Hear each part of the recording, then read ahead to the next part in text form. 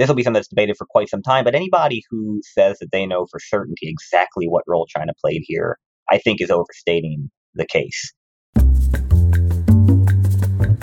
Welcome to Global Dispatches, a podcast for the foreign policy and global development communities and anyone who wants a deeper understanding of what is driving events in the world today. I'm your host, Mark Leon Goldberg. I am a veteran international affairs journalist and the editor of UN Dispatch. Enjoy the show.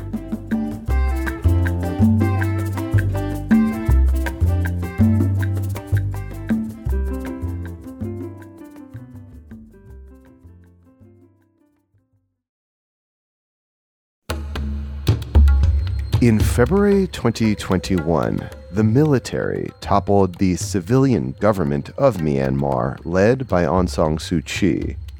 Mass protests followed this coup and were brutally suppressed by the military junta.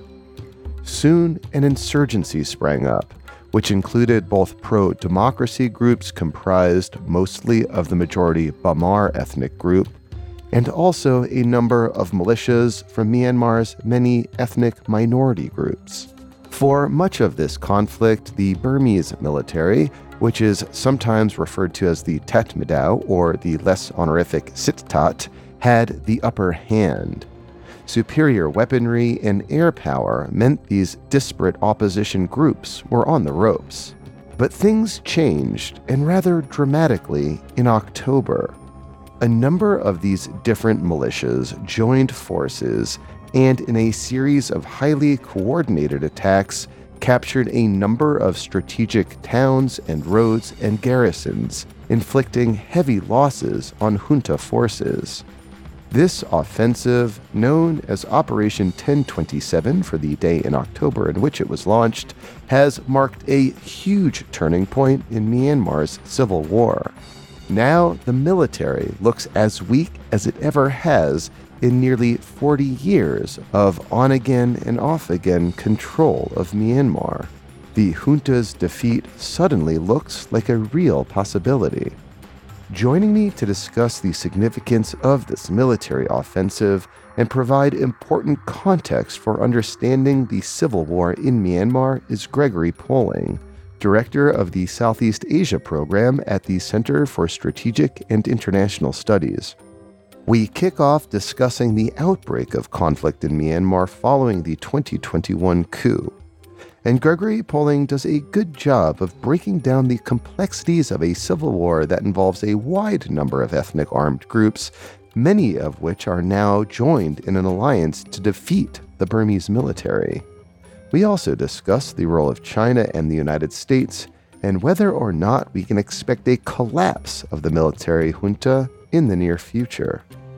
Myanmar's civil war is a really important global story that largely has been pushed from the global headlines because of the crisis in Israel and Gaza, so I was very glad to bring you this extended conversation about significant developments in Myanmar. As always, feel free to reach out to me using the contact button on globaldispatches.org. I love hearing from you. Let me know if you have suggestions of people I should interview or topics I should cover. Please also sign up for our mailing list. You can do that as well at globaldispatches.org. And as always, a huge thank you to our paying subscribers who make all of this possible. Thank you. All right, now here is my conversation with Gregory Poling of the Center for Strategic and International Studies.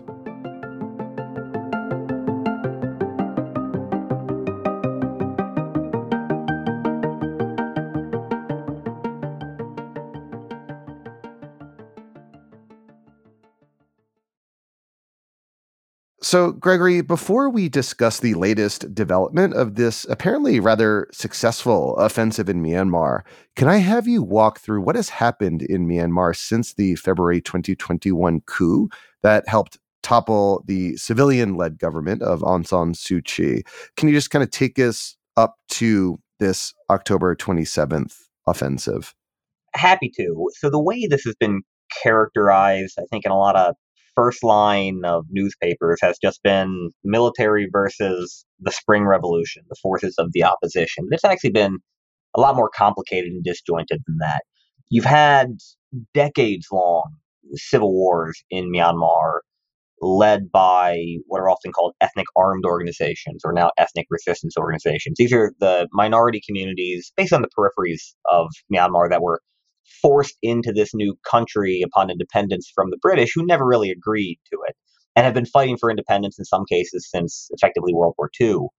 And then you had the coup in February 2021, which hypercharged a lot of that and added new actors, which were mostly ethnic Burman or Bamar, the majority ethnicity down in the lowlands, who opposed the military. And I think much of what we've seen in the last 2.5 years, in addition to obviously opposition to the military, has been a slow and very difficult effort by these two different resistance fronts, the ethnic minority resistance and the pro-democracy Bamar resistance, trying to figure out how they point in the same direction, how they can make their separate equities blend together in a way that is coherent and effective. And the recent offensive that we'll discuss may well signal a turning point where some critical mass of the EAOs, the ethnic resistance organizations, have decided that they are comfortable enough with the Bamar opposition that they're willing to kind of yoke their futures together, at least for the time being. And it seems that the ethnic majority Bamar pro democracy resistance, as you described them, and the ethnic armed groups that have long been fomenting insurgencies in peripheries of Myanmar, their ability to join together, at least from my perspective, seem to have been made much easier by the tactics and brutality employed by the military junta. It seems that what we're seeing might be like a reaction to the kind of sheer brutality of this military regime. I think that's certainly a driver on the Bamar side. So you hear frequent anecdotes over the last 2.5 years of particularly young Burman citizens who never really knew the scale of the atrocities committed by the military against ethnic communities, saying now we understand what they've been suffering for decades. Because as the opposition to the military coup spread through the traditional heartland of the Bamar, particularly in Sagaing and Magwe regions, which are down in the lowlands, parts of the so-called dry zone, the junta, for the really the first time ever, used the same kind of indiscriminate violence against civilians that it has used since the 40s and 50s up in the highlands, targeting the EAOs. And that forged a degree of, I think, sympathy and understanding that's been missing for decades from at least large parts of the Bamar political class. So we are now some 2 years, over 2 years into this coup, which led to a civil war. What has been like the general trajectory of the conflict up until this new offensive? There are myriad actors involved in the resistance. To simplify, you can break it into two groups. You have the PDFs, the People's Defense Forces, which are generally small, in many cases ill equipped, local level resistance forces. Many, but certainly not all, loosely affiliated with the National Unity Government, which is more or less a government in exile. They have a small footprint on the border with Thailand, but most of them operate outside of the country. That is more or less the heart of the Bamar armed resistance. There's also the civil resistance captured by the civil disobedience movement, where people are not paying their taxes and not showing up to work and so on. And then the second component is the EAOs, the ethnic armed organizations. Some of them have been in this fight since the very beginning of the coup, particularly the Kachin Independence Organization, which operates in the Kachin state named after the ethnic group, the parts of the Karen National Union, and now it seems most of the Karen National Union, which are one of the larger and oldest insurgencies in the country, and the Karenni Nationalist Defense Force, as well as on the other side of the country, the Chin National Organization and a few other Chin groups. So you can think of those four constellations of ethnic groups as those who have been at least supportive, if not working in conjunction with the Bamar opposition for 2.5 years. What's changed over the last, let's say, month and a half is that several other EAOs have come off the bench, and particularly some quite powerful EAOs. The Arakan Army in Rakhine State and what's called the Three Brothers Alliance in northern Shan State, which are the Myanmar National Democratic Alliance Army, also called the Kokang Army, the Arakan Army, which operates in both areas, and the Ta'ang National Liberation Front. And so now you have pretty sophisticated offensives against the Tatmadaw, or the Burmese military, on at least three fronts, and that is stretching the military thin, potentially to a breaking point. Yeah, and I do want to talk about the potential that the military, the government, the junta just disintegrates, which is seemingly in the realm of possibility at this point, at least based on analysis I've read.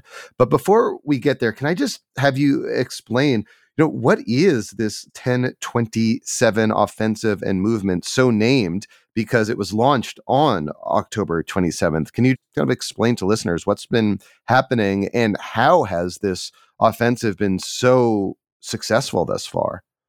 So at the top, I should say there's no way to explain this in a way that's not a little confusing, given the number of actors involved, but I'll do my best. So northern Shan State has been probably the area with the largest amount of powerful armed actors in the country for decades.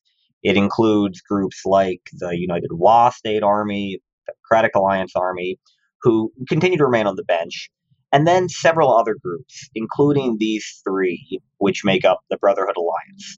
The fact that the Tatmadaw, the Burmese military, didn't really have to dedicate many troops to northern Shan State for the last 2.5 years because all of those EAOs maintained their ceasefires or more or less stayed on the bench, allowed it to focus its forces where it needed. So it focused on Karenni State, on Karen State, up in Kachin State, and especially down in the lowlands fighting the Bamar insurgencies in Sagaing and Magway. Well, it seems that at least some of the EAOs in northern Shan State, those three that I mentioned, the Kokang or MNDAA, the TNLA or Tang National Liberation Army, and the Arakan Army, assessed that the 2.5 years of grinding civil war have weakened the Tatmadaw to the point that it was opportune to launch their own offensives, to, if not fully get on board and coordinate with the opposition, at least to pull in the same direction. And so there seems to have been months of planning, by all accounts, that went into this offensive, which was suddenly launched on October 27th, thus the name Operation 1027 after the date.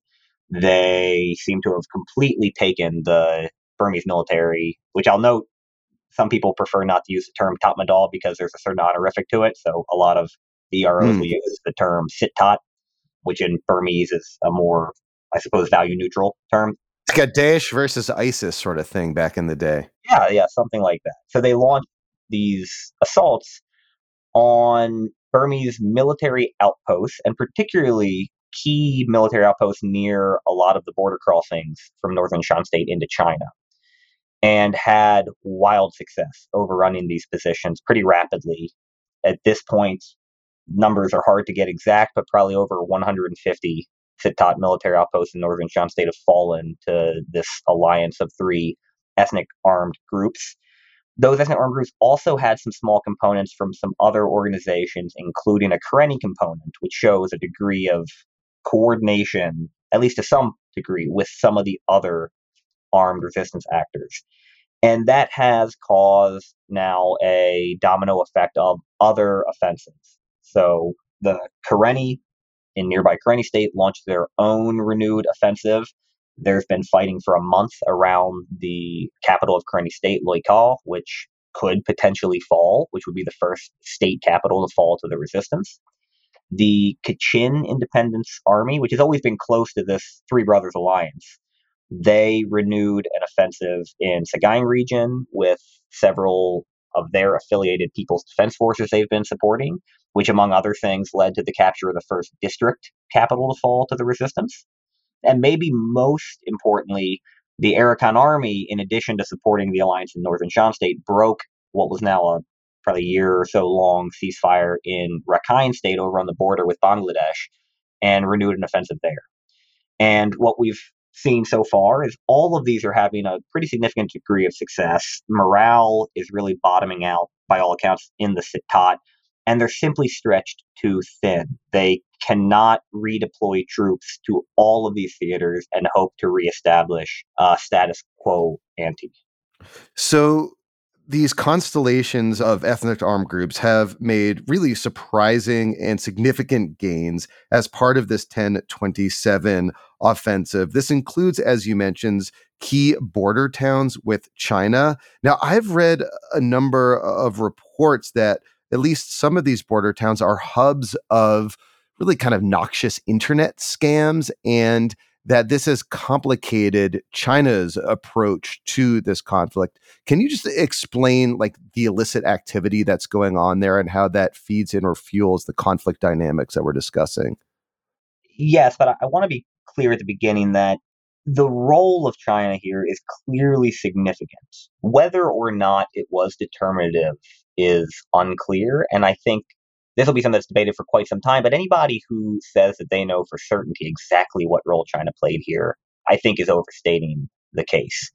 It's certainly true that China has an enormous amount of influence in what happens in northern Myanmar along its border, particularly in northern Shan state. It's had long-standing connections with many of these EAOs, including the three members of the Brotherhood Alliance, which launched the attack. Noteworthy, the Kokang are ethnic Chinese, Kokang Chinese by ethnicity. And speak Mandarin, right? Yes, the Kokang Chinese leadership does. Same is true of the Wa State Army's leadership, which is another ethnic armed group, although it's not based around a Chinese ethnicity, based around another ethnicity called Wa. Many of these broke off from the old Communist Party of Burma, the CPB, which collapsed in 1989 and was supported by the PRC. And Mm. so the PRC, in many cases, maintained those party links, economic and military, to the successor armies. So it's, I think, probably right to say that the alliance would not have launched this offensive if it didn't believe that it would get at least tacit support from China. And it's probably fair to say that if China really wanted to force these EAOs, at least the COCOM, to the negotiating table, it probably has the leverage to do that. But that's not quite the same thing as many people are saying, which is that China therefore knew about the operation in advance and gave the green light. I'm not sure that's true. But what is clear is that I think the EAOs who launched this offensive smartly jumped on the fact that China was growing increasingly frustrated with the Burmese junta in Naypyidaw for its refusal to help China deal with this growing problem of criminality, and especially these cyber scam operations where people are being kidnapped mostly by Chinese criminal networks operating in the border regions to engage in cyber crimes, targeting, in many cases, Chinese citizens. And so one of the first things that the Brotherhood Alliance did when it took over some of these border crossings was to hand over hundreds of suspects to the Chinese government. And it's noteworthy that almost immediately afterwards, suddenly the junta authorities showed up with hundreds of their own suspects that they presumably could have turned over to China at any point in the last year and hadn't. Stepping back, the broader problem for China is that it, by all indications, Beijing did not know that the military was going to launch a coup in February of 2021. China had maintained pretty positive relations with both the civilian government of Aung San Suu Kyi and the military. Once the military did launch the coup, China was frustrated. It certainly didn't help China's interest in the country. But China made the same assessment that some of Burma's other neighbors, like India and Thailand, also made, which was that even though the coup was destabilizing, at the end of the day, they assumed the military would eventually win, and therefore they kept the opposition at arm's length and engaged more or less uncritically with the junta. Now the war may well have turned, and China is widely reviled by the opposition across Burma, all of whom assume that China did have a role, not only in supporting the junta in the last 2.5 years, but had a role in planning the coup. So, As it stands now, I mean, it is in the realm of possibility that the Burmese military collapses or is defeated or there's some sort of upheaval or a coup. There is a probability that the junta as we know it no longer exists sometime in the near future. Is that an outcome that you believe is a possibility? And what are the implications of a potential dissolution or disintegration of the Burmese military? It's absolutely a possibility.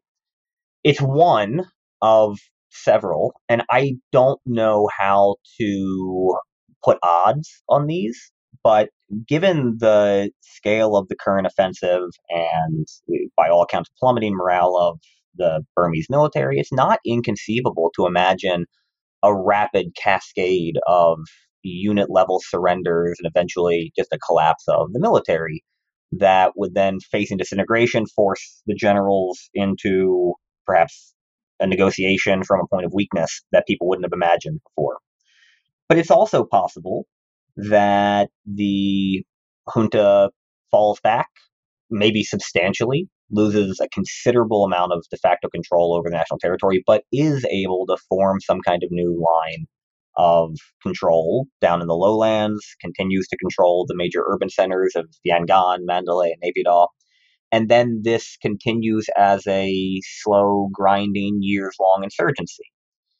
And there's also a third possibility, which is the one that clearly the junta wants and is trying to signal to some of the EAOs, which is that they offer a substantial degree of autonomy and business opportunity and try to basically bribe some of these EAOs back into ceasefires, which had been the divide and conquer strategy that the junta had been using for decades. I don't think that will work in this case. I am among those who believes that something is fundamentally different this time, but I also think that we can't entirely discount the possibility. If the Burmese military does fall, do analysts more broadly, and maybe you specifically, expect that the fall of the Burmese military, the kind of unified enemy that all these ethnic armed groups are fighting against, might signal a turning point after which these groups might turn their guns on each other? That's possible. It's something that I cautioned about a year and a half or so ago when it came to arguments around the provision of lethal assistance by the US or other outside parties. I don't think it's necessarily the most likely outcome. But again, one, world history and recent world history is rife with examples of disparate resistance actors who, in the absence of a single unifying enemy, then turned on each other. You could particularly imagine this if some of the EAOs declare outright independence rather than seek autonomy within a federal system. But so far, that's not what anybody's saying. All of the EAOs, including all the Northern Alliance, or the Brotherhood Alliance, are arguing that they're seeking autonomy within a federal Burma. And so I'm cautiously optimistic that in the absence of the sit-tot, these actors would eventually, probably after a long and bruising and imperfect process, be able to reach a new political status quo in a really genuinely federal Burma, which was the conception since the 1947 Panglong Agreement that was overturned by the military. And the counter argument that you will hear from particularly Burmese military officials, but also some of their supporters in China or India or even other Southeast Asian countries, is that as distasteful and brutal as they may be, only the military keeps the state from disintegrating. But as colleague here, Lucas Myers at the Wilson Center, argued on another podcast of mine just a week ago, it's not the resistance that caused this chaos. It's the military. So who is actually the destabilizing actor here? We should at least, I think, give a benefit of the doubt to the parties who didn't launch a coup and throw this country into 2.5 years of utter chaos. How effective have U.S. and international sanctions been in weakening the sit-tot or Tatmadaw or Burmese army? All three refer to the same thing, just to remind listeners. And more broadly speaking, what has been the U.S. role thus far? I think sanctions have had a marginal impact, which is about all sanctions ever have.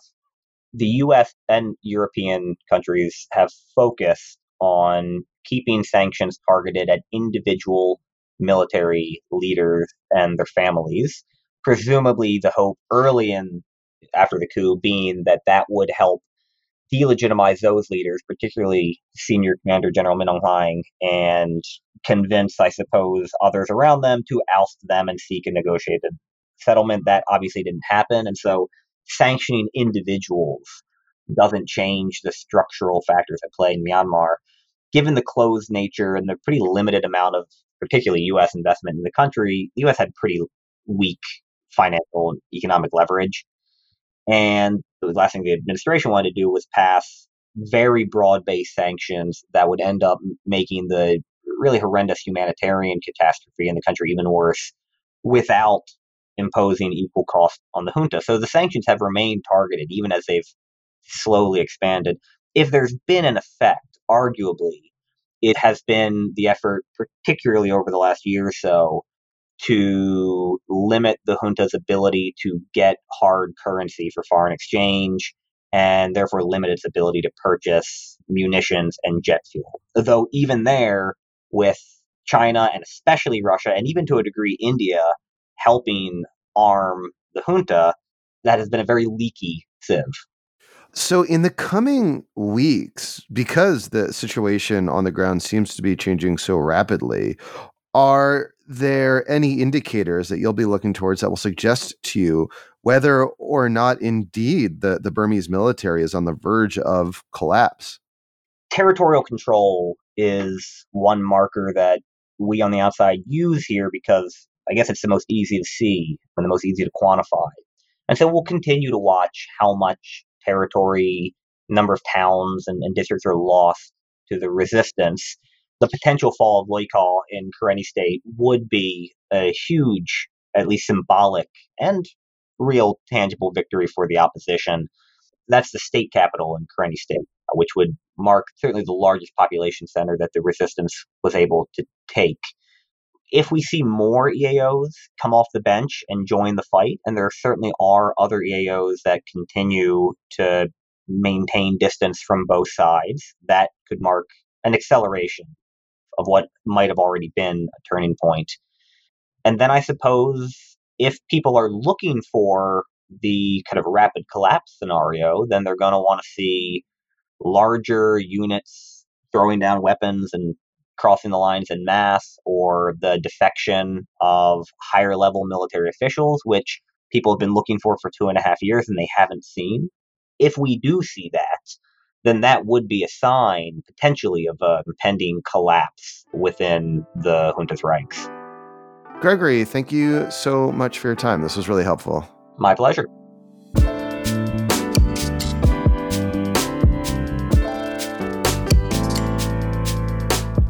Thanks for listening to Global Dispatches. The show is produced by me, Mark Leon Goldberg. It is edited and mixed by Levi Sharp. If you are listening on Apple Podcasts, make sure to follow the show and enable automatic downloads to get new episodes as soon as they're released. On Spotify, tap the bell icon to get a notification when we publish new episodes. And of course, please visit globaldispatches.org to get on our free mailing list, get in touch with me, and access our full archive. Thank you.